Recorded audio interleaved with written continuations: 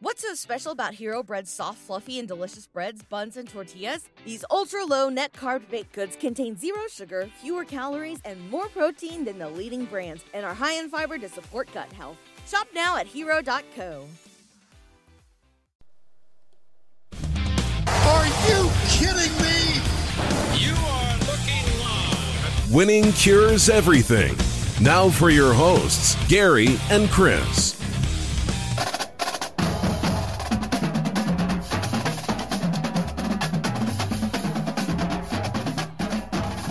Welcome in, Winning Cures Everything. It is the Thursday, May 12th edition of the show. I'm Gary. I'm Chris. And we had some technical difficulties to begin today's show. Of course, that would make sense because I thought I'd be able to get in here and get it rolling fairly quickly. And the computer equipment told me nah. Chris, you doing barbecue today? I am doing barbecue. As soon as we're done, I'm heading down to Midtown. Well, I can get down with that. I believe I'll be out there tomorrow, on Friday. That is depending upon whether or not it rains, of course. Because there's not raining tomorrow. You don't think so? Nope, not a chance, baby. It's coming in Saturday, maybe a little late Saturday morning, Saturday afternoon. Well, I can get down with that. So as long as it doesn't rain on me on Friday night, then I will be there on Friday evening to go see the Spin Doctors. How cool is that, right? Do you remember the Spin Doctors at all? Yes, I remember. Listen, the Spin Doctors are on my playlist. I listen to all the time. I love the Spin Doctors. My little brother and I had a tape when we were 9, 10, somewhere around there, and we used to. We wore that thing out. I bet that tape melted in the tape player. I mean, it was Jimmy Olsen's Blues and Little Miss Can't Be Wrong and all that. Oh, we were all over it.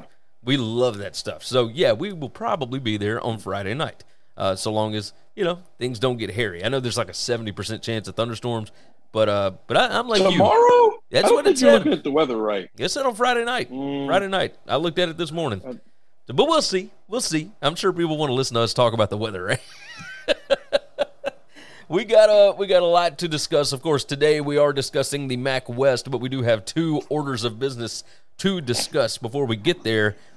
Let's go ahead and fire it off. Your boy, Tommy, got him a big, fat deal from Fox to broadcast football games for 10 years, $375 million. And that all he's got to do is call football games.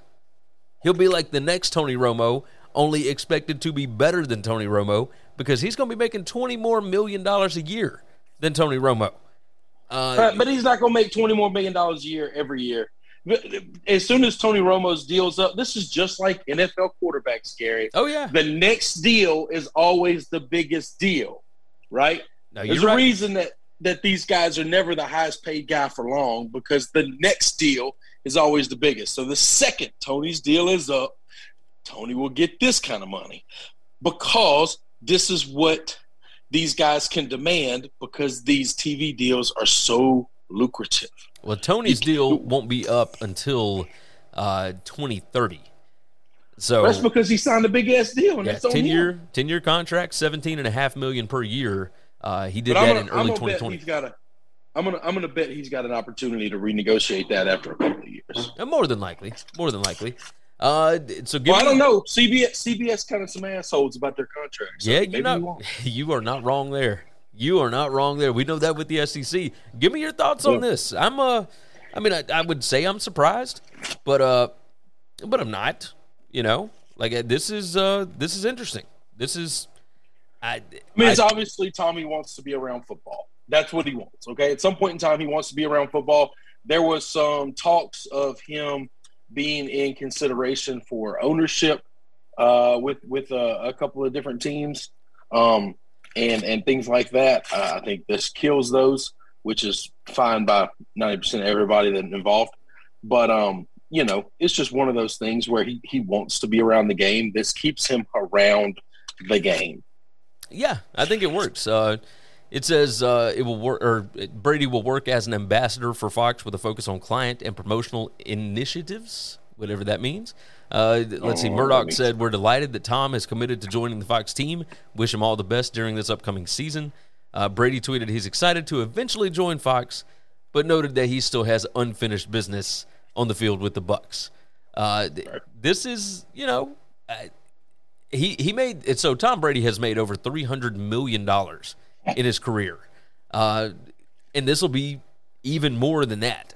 Like, he's played football for 20 years, and he will make, after this season, he will have made $317.67 million in his football career, and then he's got another 10-year deal worth $375 million.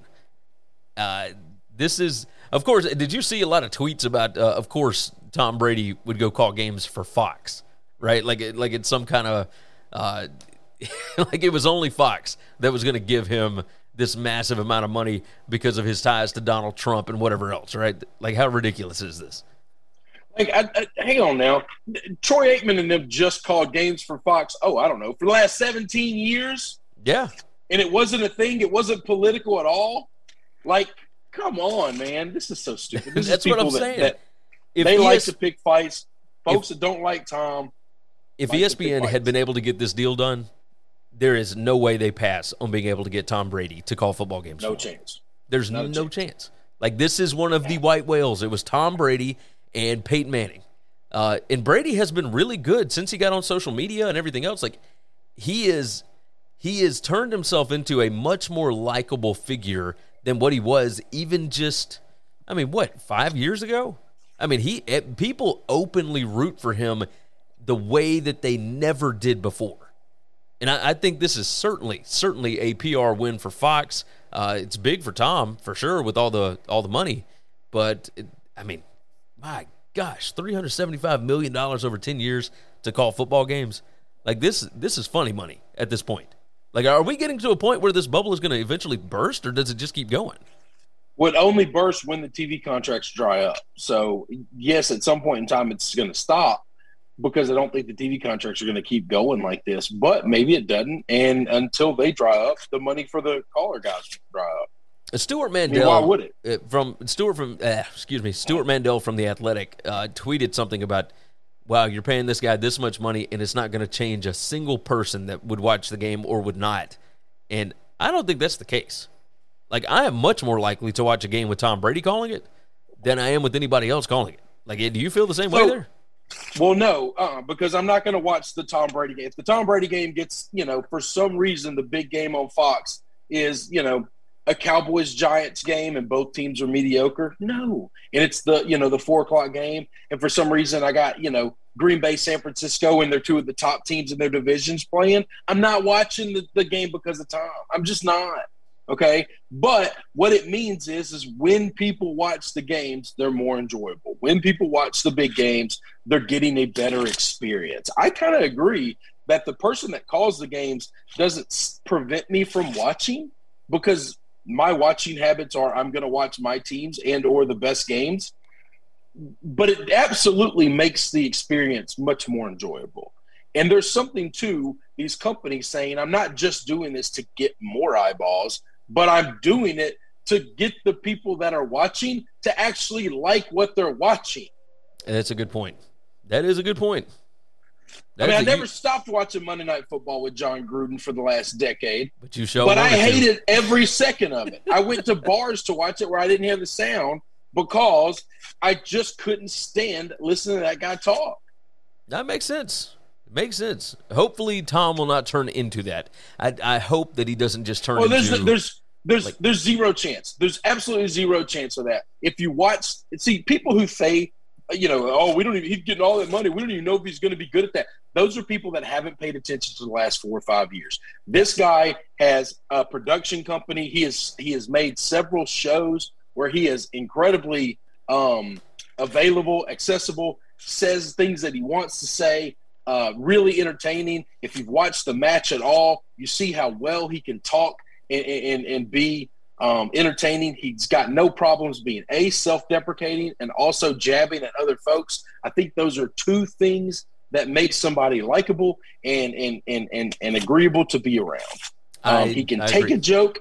He can take a joke just as much as he can give one. I think that's important. I think he's witty, and there's nobody that will be able to pick apart the game like he can. He will be doing the exact same things Tony does, by showing you this is what the defense is giving you. This is what the defense is looking at doing. This is what the offense should do. And he is going to teach you about the game in doing so. And that is exactly what you want out of a guy that's a color analyst, right? So that's it's right. him That's and Kevin the color Burkhardt. analyst's job. Yes. Yep.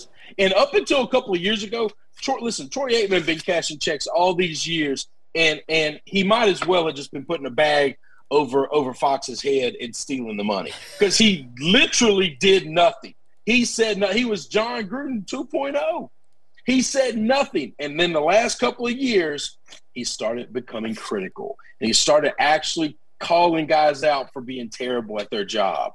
And I think that was important. I think that gives him credibility, because if you can say the negative, it trusts me when you're saying the positive. It makes me believe you when you say the positive. You say nothing but positive things about everybody, then I have no reason to believe any of the compliments at all. I just assume they're all lies. That makes sense. Yeah, you and I have talked about this before. Guys that are nice all the time. All the time. Kind of, there's something to that. Maybe not all of it is true, and you don't know what's a lie and what's not, because it can't all be true. No, So, and some of this is like so I love Herb Street. I absolutely love Herb Street with college. But he has this problem. Like a couple of years ago, he just refused to be critical of Nebraska. Everybody in the country knew Nebraska was going to be mediocre to terrible. And he just wouldn't go on TV and say this team is not where they want to be, and I think it's going to be a struggling, trying year. And he came out and he used some weird cliche of, well, they can win the national championship this year. And holy shit, people took that and ran with it. yeah, Because the odds all of you them got to went do bananas. is just they went bananas. And it's just one of those things where, like, come on, man. People listen to you. You have a responsibility to tell them the truth. And if I put a gun to your head and I hook some jumper cables up to your nipples, there's no chance on earth you're telling me you really believe they could win the national championship. Well, that's They weren't I even think, competitive. I think this happened with Herb Street when his kids got old enough to actually play college football. And at that Yes. point, he didn't want anybody to say anything bad about his kids, so he didn't want to say Yes. anything bad about anybody else's. And I wonder Well, if but maybe hang on. that's you part. saying good things or bad things ain't gonna stop anybody else from saying good things or bad things. All I want, and there's a nice way to do things, okay? Yeah. There's a polite way to do it, but you've got to call balls and strikes. You can't just call everything a strike. You just can't give everybody everything. Yeah, Everybody's not the greatest all the time, because when you actually tell somebody they're great, and they are, it doesn't mean anything, because you told the 9, other guys that are just average to mediocre the same thing. yeah, That doesn't matter. exactly. So the compliments don't matter. I don't think Tom will. Yeah, I don't think Tom will be that at all. I think he'll be personable. I don't know that he's going to go in there and murdering folks. Troy has kind of swung the other way. If you piss him off, or he don't like you, or he don't like your play, he got no problem now telling you that is garbage. I don't know that we're going to get that Tom, but I think we're going to get an honest, real Tom. I think if he so, sees something he don't like, I think he's going to call it out. But I also think we're going to get great stories. I think we're going to get unbelievable stories about the game, about guys playing in the game, about guys' dads that played in the game that he played with, or uncles that played with, because he's been in the damn league for 24 years. So I think it's going to be great. Now, I'm a Tom fan, but I've also watched him be great at all these other things. Like, True. outside of Eli and Peyton, nobody else in the sports world, not just football, the sports world has been as good as him in SNL. And that's live bullets, man. That is live TV. That's true. You're not wrong. You were not wrong about that. Let's go ahead and move off of Brady. Let's move over to one of our favorite topics, the Memphis Tigers. The Liberty Bowl renovations are a go. Now, these have been rumored for quite some time, but it is, they are getting some massive, massive renovations done to the Simmons Bank Liberty Stadium. It is not the Liberty Bowl anymore. It is now Liberty Stadium. I've got the video pulled up here that is showing everything. And I'll read you through this. It said the game has changed and we evolved, and it's showing a bunch of the students and whatnot. It says be part of our future, and then it shows a redone Liberty Bowl Stadium, and it looks absolutely massive and epic and everything else. Of course, they've redone Tiger Lane already. They have redone a lot of things over there in that fairgrounds area. Have you been over there yet? Have you seen what all they're working on? I was there all day yesterday. I work in Midtown. What are you talking about? I drive by it every day. Well, I figured as much. They are working on this new sports and entertainment complex. They're going to make it a youth sports haven over there. The news here, the Liberty Bowl, by the way, looked out of place with all of the new stuff that is going in. Everything else was new and redone and renovated, and the Liberty Bowl stadium, of course, was old, decrepit, it had a lot of issues, needed a lot of work. This thing says elements of the $150 to $200 million renovation with goal of completion prior to the 2025 season says transformation of the west side with innovative premium seating, hospitality experience within Halo space, family boxes, and student party deck. Now, the pictures look awesome. Like, this is big-time stuff. And you and I talked before we got on the air about all of this. So the Tigers put, why is this our football future? It says, optimizes position in evolving athletics landscape, commitment to sustained competitive and recruiting success, upgrades the fan experience, positive long-term economic impacts for the university and the city. To shorten this up, the truth of the matter is this. You said if they don't do this, they are not getting into the Big 12 whenever they decide to do it again. And even if they don't get into the Big 12, you still had to do this to be able to dominate what's left of the AAC so that nobody can sneak up on you. If you are going to maintain a football powerhouse, you need to keep up with the Joneses regardless of what conference you're in. And I think that this is the first step in doing that. Obviously, they have they are working on upgrades to the football facilities. They've already redone the basketball stuff. They have redone the baseball stuff, etc. Every other athletic thing on campus has done it. This one is not on campus, and they are finally putting in the money to make it big time. Give me your thoughts here. Well, yeah, I think that's exactly what they got to do. There's no reason if they never get into the Big 12, being Boise is a bad thing. Let's dominate this conference. We're football in the South. We know exactly who Boise State is. We know how exactly good they are every year. We know the players. We follow the program because they are worth following, and everybody in the country that's a college football fan knows it, even if you don't live in that area or care anything about Mountain West football. And I think there's no reason Memphis can't become that. You can also get to a point, by the way, of just going independent. And I know that sounds crazy, but I think that's crazy for a team like Memphis. Well, I mean, if you're in the AAC and all of a sudden you've got these other teams that are dropping out, right? You've got the big name guys. It might not be the worst idea. But the AAC is not going to fall. The AAC is not going to fall. There's always going to be a G5 level, and that G5 level is always going to have its hierarchy of the top and the bottom of it. And you'd rather be the top of I'll tell you this, I'd much rather be the top of a G5 than the bottom of a P5, okay? Call me and tell me, would you rather be a Kansas fan or a Vanderbilt fan or a Memphis fan? All right, let's have that discussion, okay? Would you rather win 3 games a year or 2 games a year? Or would you rather win 9 games a year? I don't care about the caliber of opponent. I don't care the guys coming in. Winning football games is fun. Being in competitive football games is fun. This is true. I was looking at it more from the aspect of if we do have a split between the haves and the have-nots, right? As we've kind of alluded to for a while, Memphis wants to be one of the haves. Well, I understand that, but you don't think – hang on now.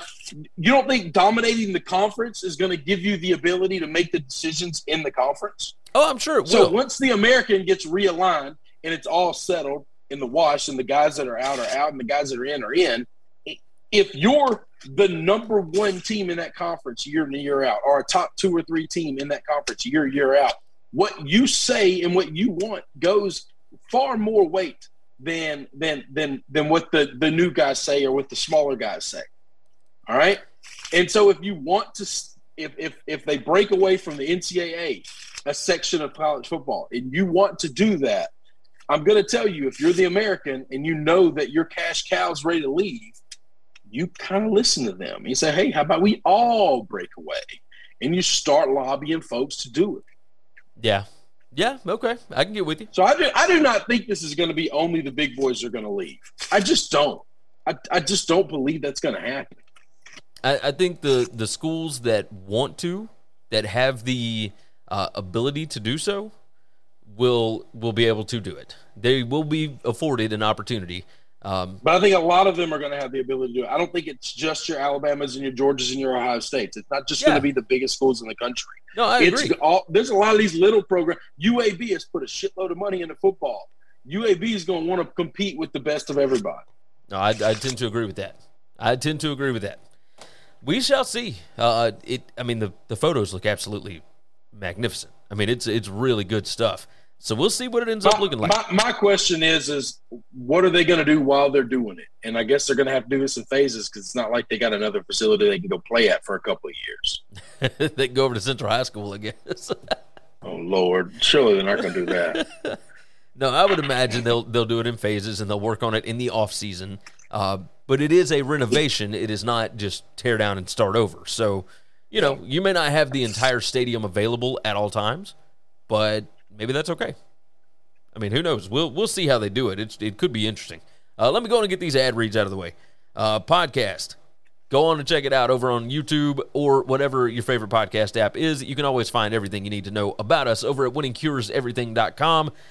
Leave a 5-star review on Apple Podcast and leave a written review there as well. Spotify now lets you leave reviews, and we have got several of them. Thank you to all of you that have already put out 5-star reviews. We certainly appreciate it. Go ahead and do that if you have not. We would like to continue climbing in those Spotify rankings, which, by the way, Chris, I haven't told you this, Spotify has overtaken Apple as our most listened to app, which I never thought I'd see the day, but a lot of people using Spotify now. Really, really interesting. Yeah. YouTube. Everybody's rolling in on YouTube. Y'all keep doing the YouTube thing. We appreciate that. Jump into the comments. Jump into the chat. We appreciate that. We want to hear your opinions on all of these teams, all of these different topics that we hit. We would appreciate that. And, of course, you can always find us on Twitter. I am at GaryWCE. Chris is at Chris B. Giannini. And the show is at Winning Cures. DMs are open. Or you can just tweet us in public, whatever. I get a lot of DMs for whatever reason. But you guys can also just put that stuff out there publicly, and I'll answer it. Whatever. Same with Chris. We do the same thing. If you want to see more of me, you can find me over at betustv.com. I have got a ton of content coming up. We're doing a show on the French Open, like betting strategies for tennis next week. We are doing the Preakness Stakes. We are doing, oh, God. They're starting a boxing show with TJ and Dan Raphael. I'm pretty excited about this, and I'll be talking about some of that as well over there. So go to betustv.com and check it out. Chris, it is time, my friend. We are going to jump into the MAC West 2022 college football previews. And we talked about this the other day. The MAC East was a little bit, not... we don't expect a lot from them. How's that? The MAC West, however, this is the stronger side of the conference. This is the teams. How about this? Every single team in the MAC West last year went at least 4-4 in the conference, and the champion only went 6-2. So this is a strong division.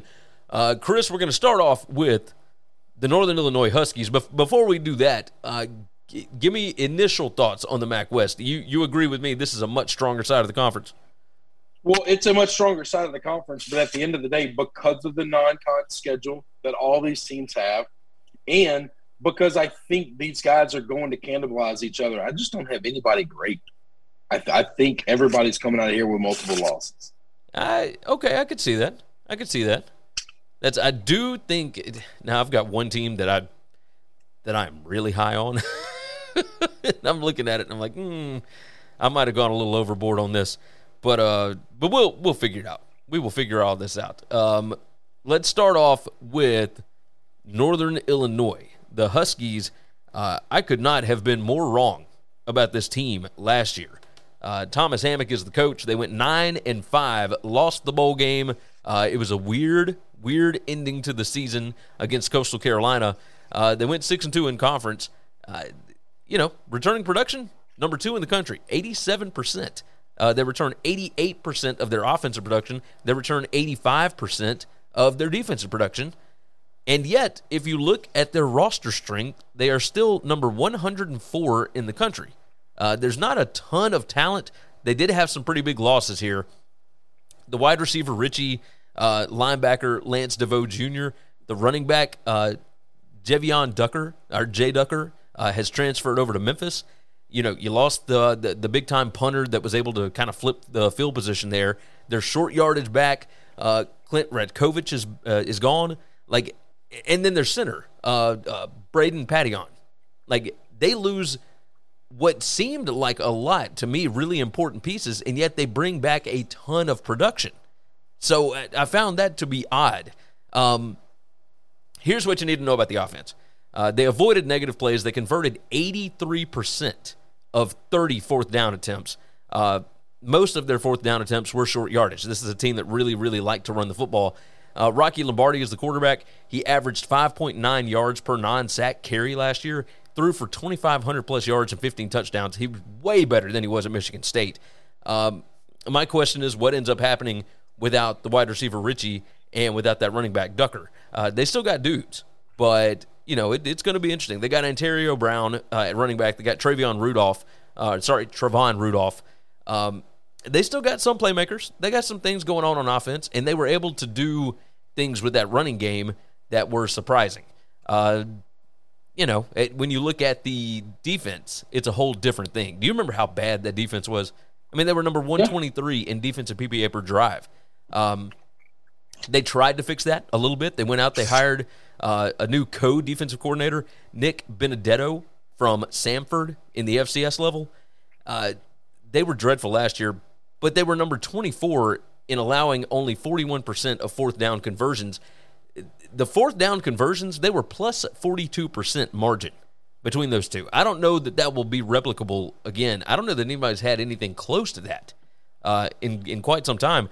They had 16 freshmen that played on defense last year, which could be part of the problem as to why they were so bad. 16 freshmen got 160-plus snaps, and that includes 7 linemen. So they could be, or maybe should be better, but are we sure that trial by fire actually works? I don't know that I can say that. On top of that, they went 7-3 in one-score games last year. They were 5-0 in games decided by 2 points or less or overtime. That's the stat I was looking at. Which is insane because their turnover margin was number 100 in the country. Give me your thoughts here, because this team made no sense last year, but you could tell that they were well coached. They were number 19 in penalties per game last year. You hope that experience will help this team improve a little bit, but I don't know that you can really improve on what they did last year, going 9-5 and winning the MAC title. Again, cheers to Thomas Hammock. I've got this team at 7-5. I'm curious what you're looking at with this team. I've got them 7-5 as well. Exactly the same thing. I think they've got a tough non-con schedule. And Vanderbilt, I think they'll handle. Getting an SEC win will be big for them. But Tulsa's been no joke. Kentucky is obviously a beast. We think they're going to be really good this year. I think in conference they're going to do really well. I think they could win 5-6 games in conference, and whatever. But all those one-score games scare me, because at some point in time, all we need is the ball to bounce a little bit funny one way or the other. Exactly. And half of them, and their record massively swings. Still think they're a good team. They're obviously a well-coached team. You talked about the penalties. That's a coaching thing. That's all about discipline. Lost a lot of talent, bringing some new guys in. We'll see if the new guys are as good as the old guys. And, 7-5 is exactly where I got them. I've got them actually 6-2 again in the conference. I thought the same thing. I got one coin flip game. I basically have them 4-2-1, and I got a coin flip game in there. But that's kind of it. I've got them losing to Vanderbilt, but it wouldn't shock me if they did beat Vanderbilt. I've got them losing to Tulsa. It wouldn't shock me if they beat Tulsa. That's right. That's right. I think they'll split those that series. Like this is the math I'm using. Is I don't know that they'll win this game. I don't know that they'll win that game.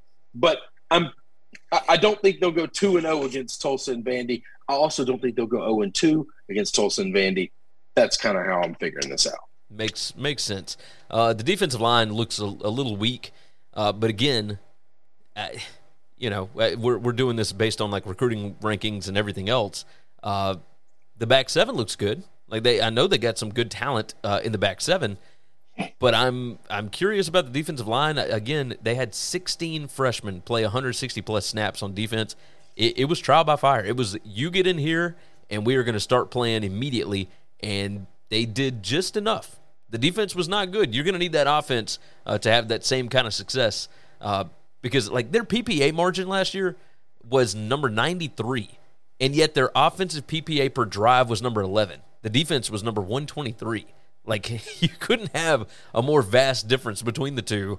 So we'll see what they end up doing this year, but we're both looking at about 7-5-ish, and I like that. I like that. Yeah. All right, we'll move on to we're going to move on to Central Michigan. And the Chippewas, of course, Jim McElwain's bunch. They went 9-4 last year, got their first win over a P5 team since 2017 when they beat Washington State in the Sun Bowl, and that was a last-second game. They looked like the more athletic and more physical football team against Washington State, which is a bit surprising. They had to hire a new offensive coordinator this year, so they went out and they got Paul Petrino, which could be interesting. They got their quarterback Richardson back, along with the nation's leading rusher Lou Nichols. They got to develop some wide receivers because they lost Khalil Pimpleton there, along with Ja'Cory Sullivan. But Dallas Dixon being back definitely helps. He had 15.4 yards per reception last year, 8 touchdowns. You got to find somebody that provides the explosiveness that Pimpleton did. When it comes to punt returns, everything, they didn't have a single other guy return a punt other than Pimpleton last year, and he was explosive. He averaged over 19 yards per punt return, and he had 2 touchdowns. I mean, it doesn't get much better than that. Along with that, you got to figure out what's going on with the defense here. The defense was pretty good, but you got to figure out who replaces the defensive ends, Hairston and Sadiq. They combined for 38 tackles for loss and 12 sacks last year. You're also replacing linebackers and defensive backs. Their roster strength right now is number 124 in the country, which is not great. The offense is number 65. That's pretty good. It's high up in the MAC. I think they're going to be fine. They won 7 of 8 down the stretch in 21, including that Sun Bowl win.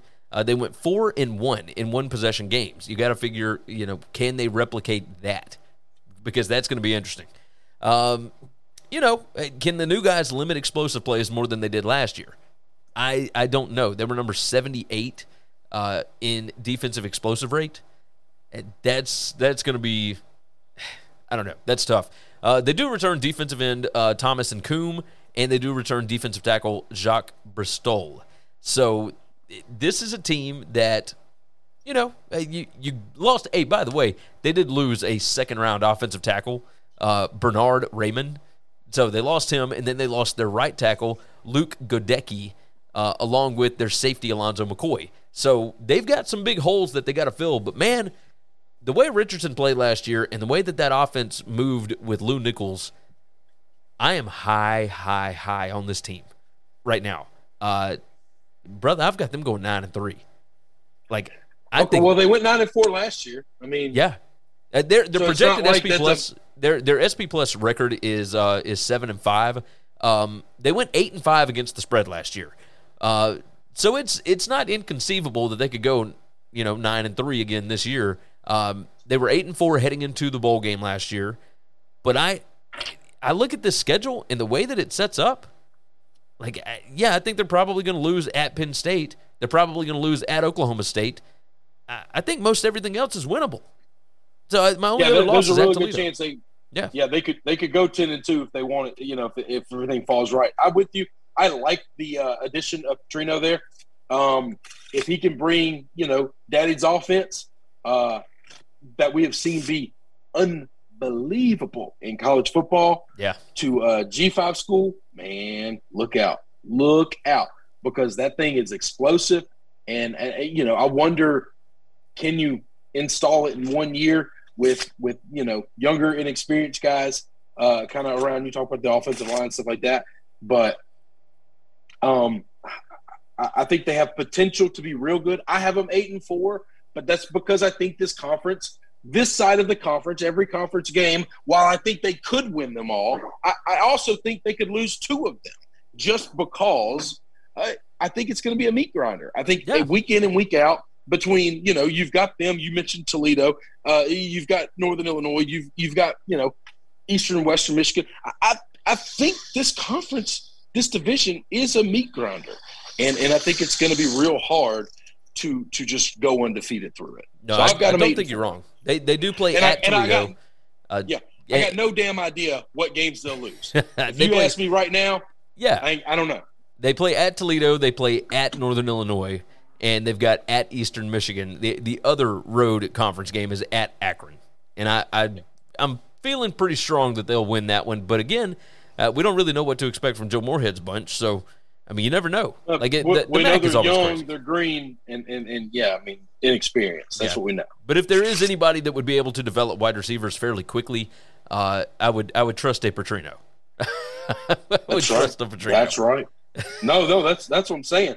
That offense has potential to be really good. Real on fire. And maybe not this year. That might be putting the cart before the horse.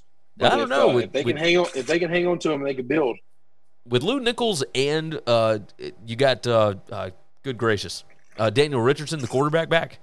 Like, you got experience at the points where, it really matters. You got some leaders on this team. They got a strong shot to be really good this year. Really good. Now here's the other thing. That's a lot of hope that he might be his daddy. And we have seen many a times guys aren't nearly as successful as their daddies. So let's just understand. Well, his brother. That is hope. I'm sorry, brother. I'm so sorry. Yeah. No, but not everybody is the same as their family. No, you're not wrong. You are not wrong. Just because one guy's real successful doesn't mean the other is going to be. But their potential is there. It certainly is. We will move on to the Toledo Rockets. And Jason Candle has continued to underwhelm year after year after year. They went 7-6 last year. They were 8-5 against the spread. They went 5-3 in the conference. Had some big losses, like some borderline NFL guys. Linebacker Jonathan Jones, cornerback Samuel Womack, their center Bryce Harris is gone, wide receiver Bryce Mitchell, the safety Tyson Anderson, cornerback Justin Clark, and the safety Saeed Holt are both out. This is a team that always has talent, right? And most of the talent this year is on defense. They're number 43 in roster strength. They're overall number 81 because the offense is number 101. They do have, looking at the offense, quarterback Daquan Finn was a freshman last year and played really, really well. 18 touchdowns, only 2 interceptions. But the offense was 97th in third down conversions and 99th on fourth down conversions. You got to look at some of the transfers that they brought in. They brought in the running back Boone from Maryland and wide receiver Mikael Barkley from TCU. Could those guys provide a little more consistency on offense? Possibly. They had a 55-45 rushing to pass balance last year. I wonder if that stays the same this year because they ran a lot, but if they trust the quarterback a little more this year, that might open that thing up. That's what Jason Candle kind of was known for a little bit. Their projected SP Plus record is 9-3. But, again, they always underperform their SP Plus record. Like, this is the best recruiting team in the MAC every single year. What drove me crazy, this team went 7-6, and yet they were number 7 in PPA margin last year. They should have been a lot better. A stat that drives me insane, they were number 13 in turnover margin, which is awesome. But they were dead last in the FBS in penalties per game. Like, that will kill you every time. Looking at the defense, they finished 14th in sack rate, 16th in overall havoc rate. The co-defensive coordinator, Craig Kuligowski, who used to be at Miami and went to Alabama for a little bit, his hiring in 2020 has worked great. The front seven does look explosive again, but you got to figure out, like, can the D limit the big plays? They gave up 165 plays of 10-plus yards last year. They got big names. They got Devin Maddox back as a wide receiver. They got safety Nate Bauer in, defensive end Deshaun Johnson. You got to clean up the penalties. You got to get the passing game going a little more. The offensive roster strength is a little weak, but with Finn again in his second year, he should improve that 57.6% completion percentage. They were 1-7 in one-score games in the last 2 seasons, and their kicker, Thomas Kluge, was only 14 out of 24 on field goals. You got to improve special teams. You got to get better in the margins in order to be able to have one of those 9-3 seasons like they're predicting. I think this team's going to be good. I mean, they've got an easy enough schedule. I say easy enough. I mean, we know this side of the conference is a little bit stronger. But they're non-conference. They've got LIU, UMass, at Ohio State, and at San Diego State. They should get at least 2 of those. They could compete with San Diego State. So, I mean, if you think this team's better than we think? I've got them losing to San Diego State. I've got them 8-4. So. Okay. You know. All right. I'm a little bit more pessimistic, I guess, about all these teams. I think I'm 1 game behind you on all of them. I've got them. Okay. I've got them 7-5. 7-5. Okay. That's well. You had excuse me, NIU at 75 too, right? Yes, Northern Illinois. Okay. Yes, sir. Oh, you had them 75 also? Yeah. So we're about the same. So I had Central Michigan at 9-3. You had them at 8-4. But you like Toledo at 7-5. 7-5 also. So yeah, I've got them 8-4. I think I don't have them quite where SP Plus has them projected, which is Bill Conley's metric. But I do think I will tell you this. I think Western Michigan is going to drop off this year. Ball State is going to drop off quite a bit. They should be able to handle Bowling Green. At Eastern Michigan could be a little tricky, but that's maybe only because I trust Chris Creighton. We'll talk about them in a minute. The other side of the conference, they got Buffalo, Bowling Green, and who am I missing? Kent State. So, they get Kent State at home. I think the schedule sets up for them to have a pretty decent year. They could certainly win the MAC this year. But they could do that every year. So we'll just have to see. We'll see what they do. What do you think do you think Jason Candle, there was talk in the offseason that he was being kind of recruited to take the Miami offensive coordinator job. Do you think that would have been a smart idea for him? No. With the way that things have gone at Toledo, I mean, it would have been a raise for sure. But the way that things have gone, it not to be cliche, but the candle is kind of burning out on Jason Candle a little bit. You remember how much hype there was for him after what's the Iowa State coach's name? I just went blank. Matt Campbell. After Matt Campbell left. Campbell? Yeah. Yeah. So once he left Toledo, because he did a great job at Toledo, Jason Candle came in, had a really good first year, and everybody thought, oh, this is the next one. This is the next guy. And it has not been that at all. Yeah, but hang on. That Miami OC job, that job equivalent will always be there. There'll be 9 Power 5 jobs looking for OCs all the time. Okay? So that's not anything where you got to run and jump at. If you don't take it now, that job's never coming to you. Okay? He can always go and do that. So. Yeah, that's a good point. Even if you get fired, you'll still have a job. Yep. That's okay. I guess that makes sense. If you think he's good enough of a play caller and an offensive developer, then somebody will hire him. That's true. I was looking at it as maybe a chance to take that job, and then that can get you a P5 job quicker than. Well, but the problem is because you got to look at the resume, man. If you're going to hire him for a P5 job, but he wasn't successful at Toledo, and the guy before him was successful at Toledo, and that guy is now moderately successful at P5, why would you take a chance on the guy that wasn't successful at the Toledo job and then was an OC at a big boy school that might be ramping up? How much of that is talent and how much of that is him?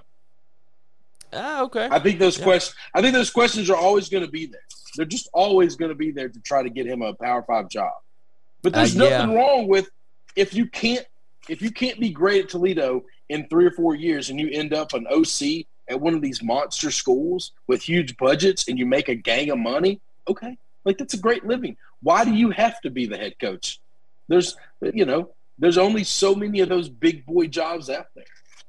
That's a valid point. You do have a valid point there. We will move on to the Ball State Cardinals. Write my time down here. Ball State. Last year, everybody thought was going to be a big season for the Cardinals and head coach Mike New. But the truth of the matter is, they went 6-7. They were lucky to make a bowl game. They went 4-4 in conference. But last year, they were number 1 in returning production from a team that went 7-1 in the COVID-shortened season. Like, they played really, really well, and then last year just did not turn out the way that anybody expected it to. They lost their quarterback, Drew Plitt. They lost the wide receiver, like a long-time star wide receiver, Justin Hall. Safety Bryce Cosby is gone. Both linebackers, Thomas and Albright, are gone. The right guard, Curtis Blackwell, out of here. This is not good. Like, they are number 127 in the country in returning production. And it's not good across the board. Like, their roster strength overall right now is number 125 in the country. That is, bottom 6 in FBS. Definitely not good. They do have, some guys that are sturdy. You got wide receiver Johannes Tyler. They got running back Carson Steele, linebacker Clayton Cole, cornerback Amici Uzodinma the second. They have a lot of efficient pieces on offense. And their new quarterback, John Paddock, has at least played some snaps. He got 48 snaps last year.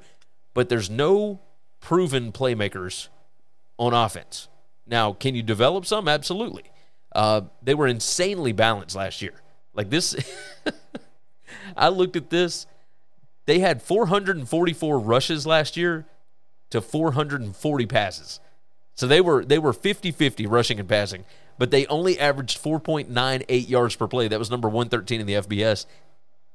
You got to improve consistency. You got to be more explosive on offense. And then the defense. I mean, it does not get better on that side. They lost 6 of 8 snap leaders at linebacker. Their top 3 defensive backs are gone. 2 of their top 3 offensive linemen are gone. They only brought in 2 defensive transfers. So this will certainly be a youth movement, which New has done, and it capped off with that 2020 season that was 7-1, ended up winning the bowl game. It was great, but is Ball State just going to be one of those teams that has to rebuild, and then every 4 years they get a chance to compete for the conference title? It certainly looks like that's the direction he's going.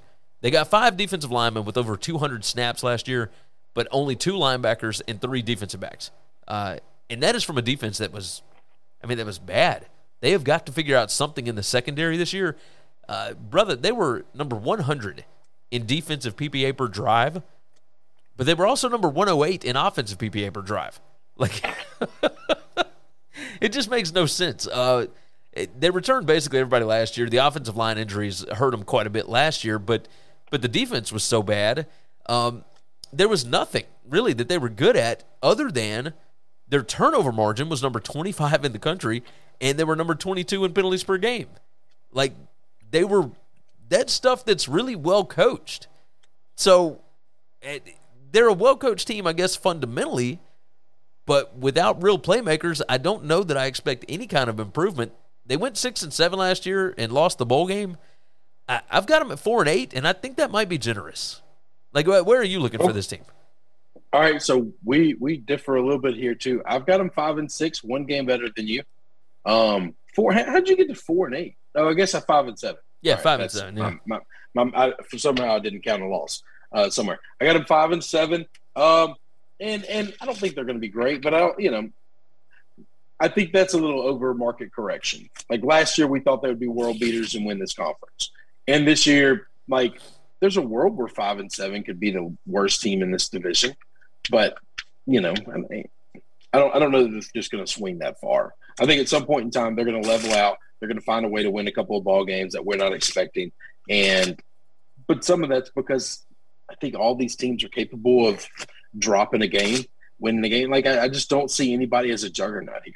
I mean, you're not wrong there. You're not wrong on that. I looked at their schedule. They play – these are their road conference games. at Central Michigan, at Kent State, at Toledo, at Miami of Ohio. And then you've still got Western Michigan at home, which, Western Michigan is losing a lot, but I still think they've got a better roster than Ball State. They got to play at Tennessee.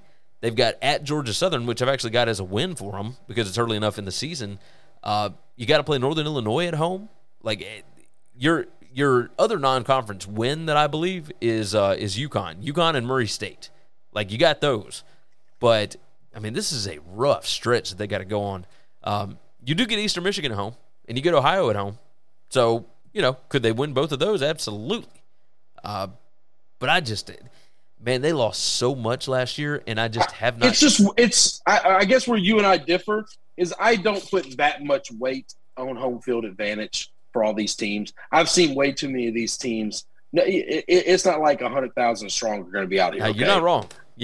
I just don't think the fact that they're just going to lose all their road games, like their only possible wins are home games. That doesn't make any sense to me because I watch it happen every year. That's okay. I can get with you. It's not so much the road home stuff. It is, man. It was already pretty difficult anyway going against those teams that are a lot more stacked than this roster. And then you put in that added element of, then but you that's what. Hang on, but that's what you think those rosters are more stacked. Just like we thought Ball State was stacked last year. But we don't know. We don't know until they start playing.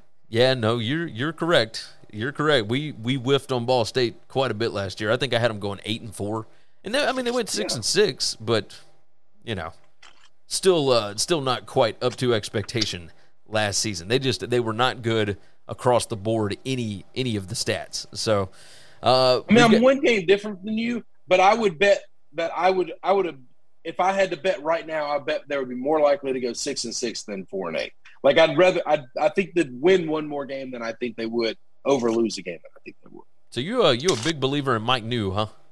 I don't know that that's a big believer though. Like 6-6 is not a big believer in anybody. 6-6 in a MAC team.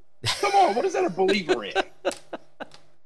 That's a believer in every team is the exact same. So they'll basically all end up 6-6. But I've said that. Like they're not all going to end up 6-6. But I think at best a team is going to win 2 games more than they lose in this situation in this division. I don't see anybody being 3 or 4 games better than everybody else.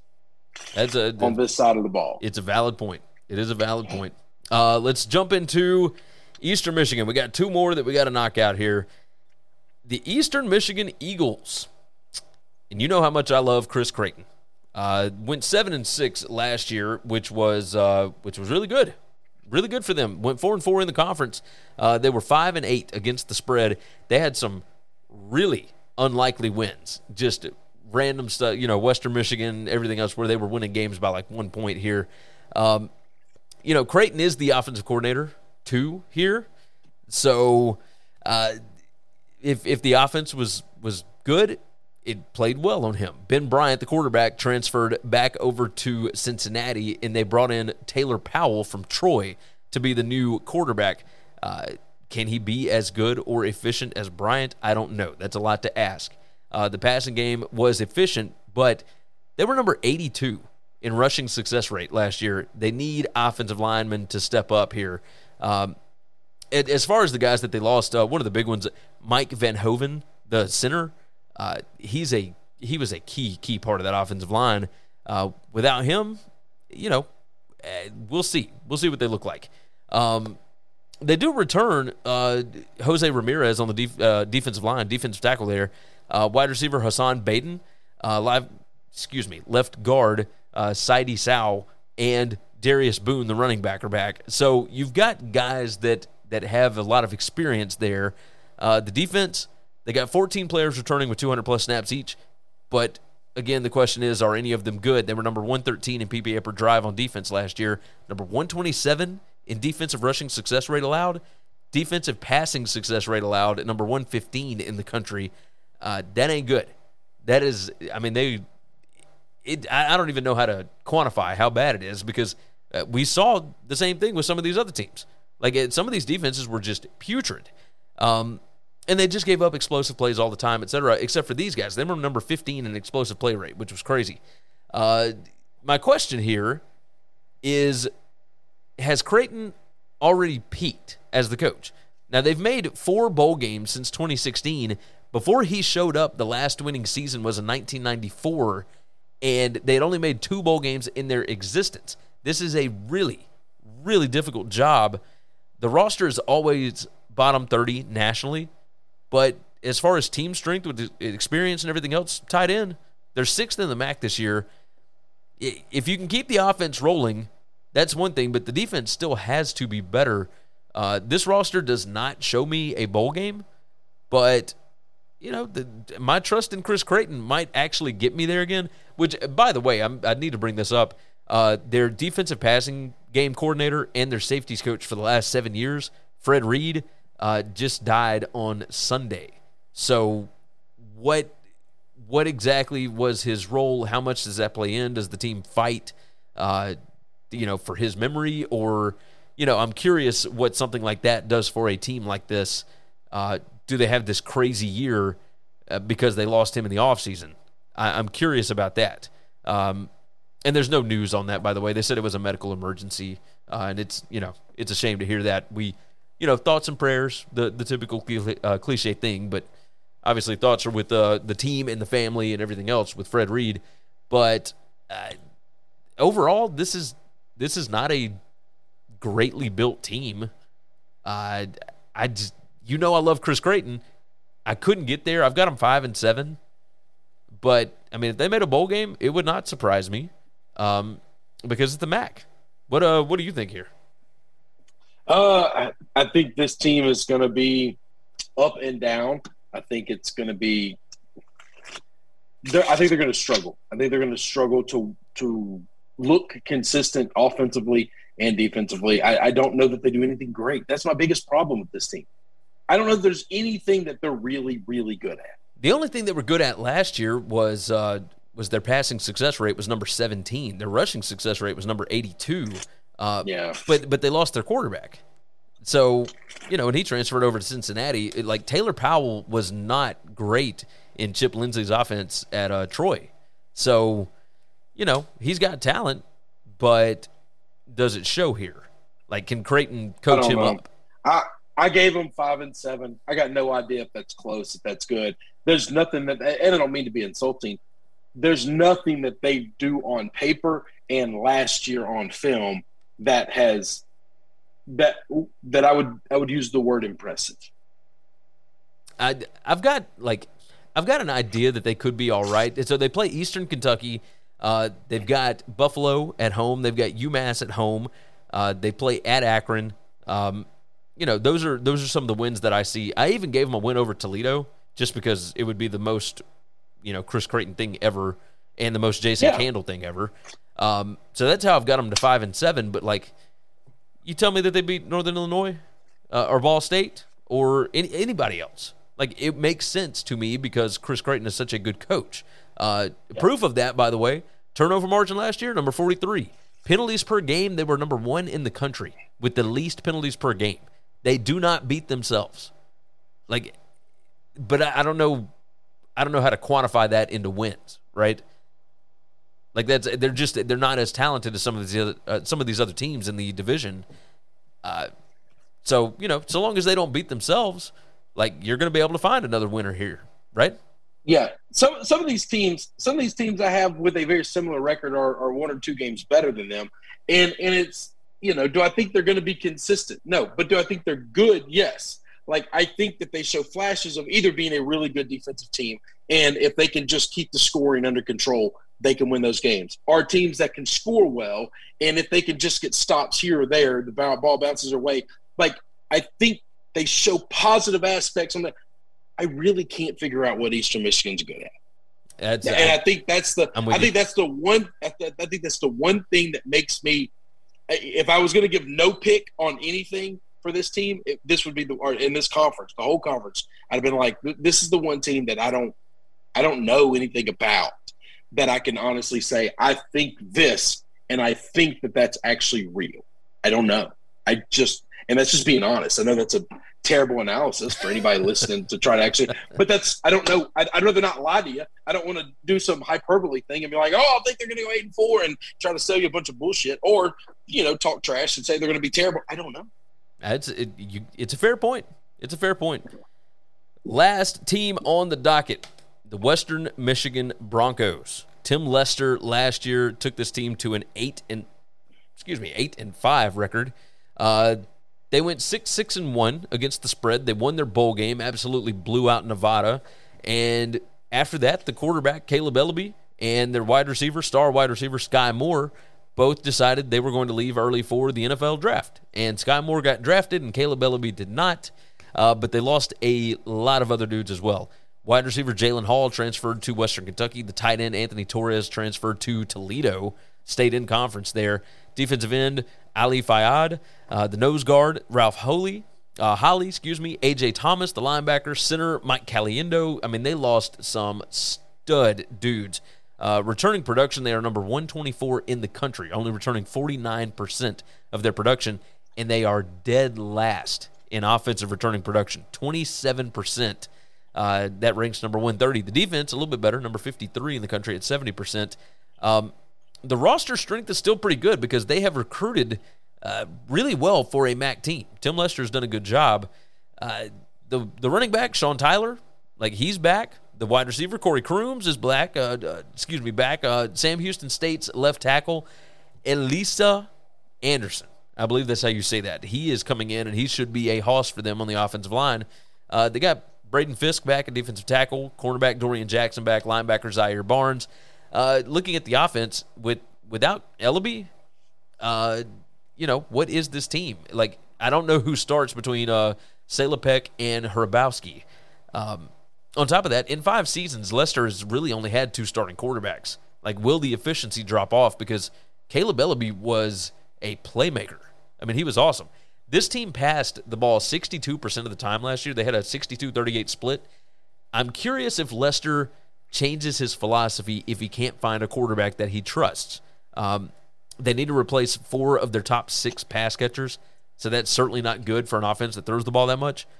And then looking at the defense, this defense was not bad. They were number 7 in the country in defensive passing success rate allowed, but they were number 124 in explosive play rate.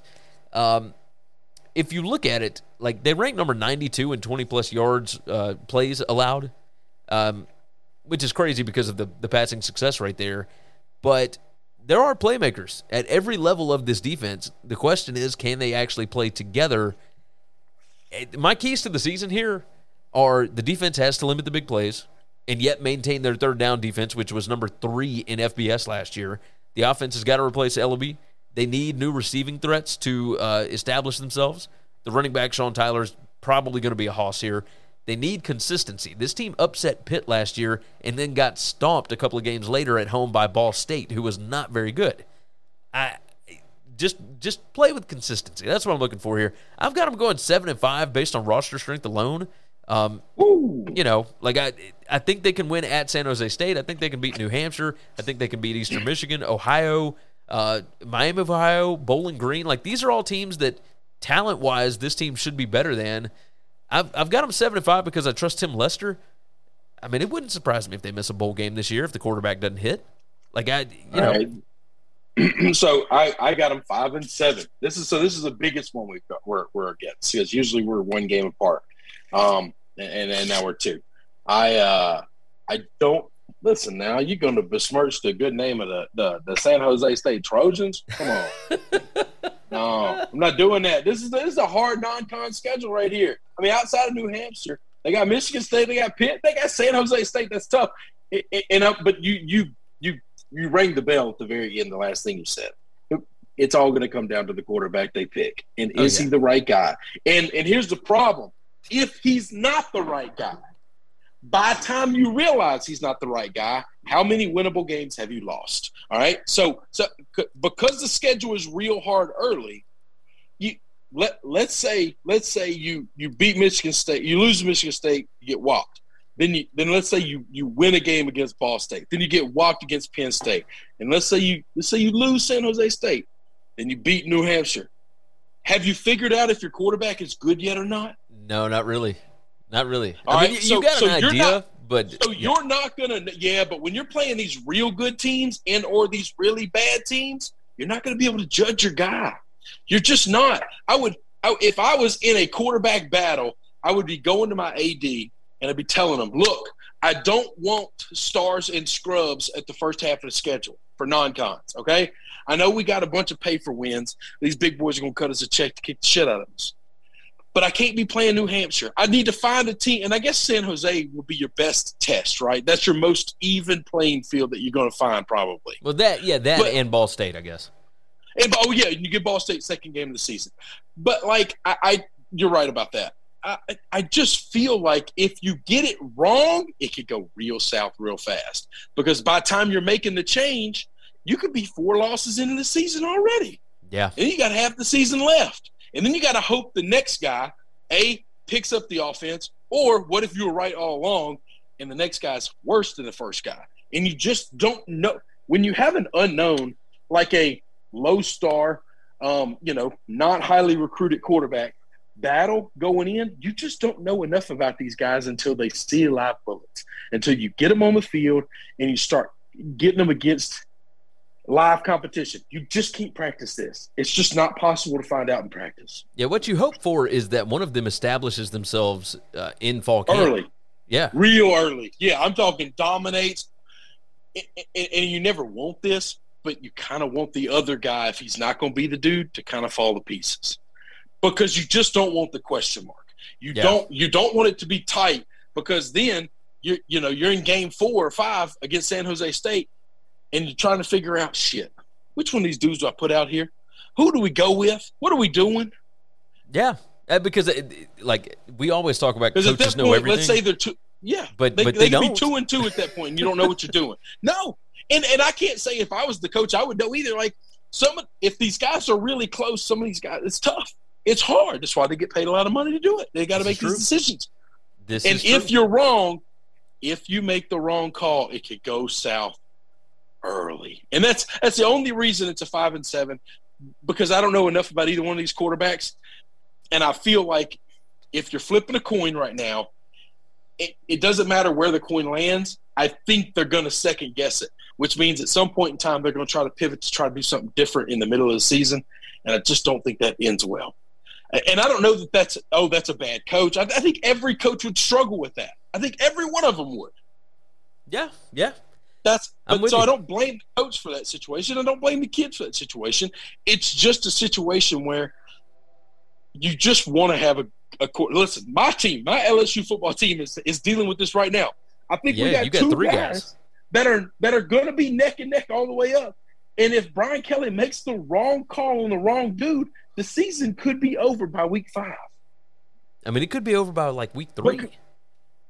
Well, yeah, I guess you're right if you're talking about trying to win a national championship, because you lose 2 games in the ball game. But like, that's the thing that you got to deal with when you've got a quarterback battle.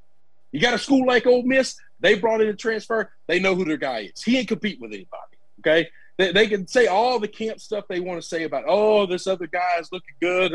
That's all bullshit, okay? The big 5-star kid that got transferred in, he's going to start, he's going to play. That's the end of the story. Like, they know who their quarterback is. I'd rather have that than a quarterback battle. True. By the way, let me correct you on something.